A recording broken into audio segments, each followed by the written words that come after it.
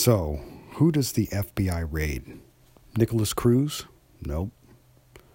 How about Hillary Clinton? Nope. How about the Clinton Foundation? Nope. Perhaps Fusion GPS? Nope. What about those Boston bombers? San Bernardino terrorists? Nope. What about that weirdo John Podesta? Nope. Susan Rice? Nope.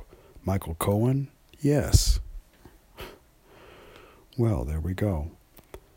Now, when we look back on Hillary's accomplishments, here's the list. Number 1, uranium sales. Number 2, pay to play. Number 3, obstruction of justice. Number 4, foundation scam. Number 5, perjury. Number 6, campaign cash laundering. Number 7, Russian intelligence purchases. Number 8, destruction of evidence. Number 9, FISA abuse. Number 10, witness intimidations. All of this has led to 0 raids on Hillary Clinton.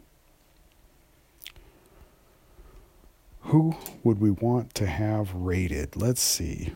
We're still waiting on the raid for number 1, Bill Clinton.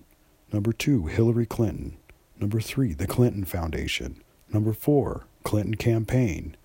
Number 5, DNC. Number 6, Perkins Coie. Number 7, Fusion GPS. Number 8, Christopher Steele. Number 9, James Comey.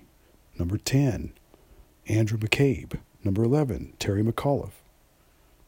Number 12, James Clapper. Number 13, John Brennan. Number 14, Peter Strzok. So, just to put this into perspective, Hillary Clinton lied to the FBI. Hillary Clinton deleted 33,000 emails. Hillary Clinton had her aides smash phones with a hammer. Hillary Clinton put national security at risk. Hillary was never raided by the FBI.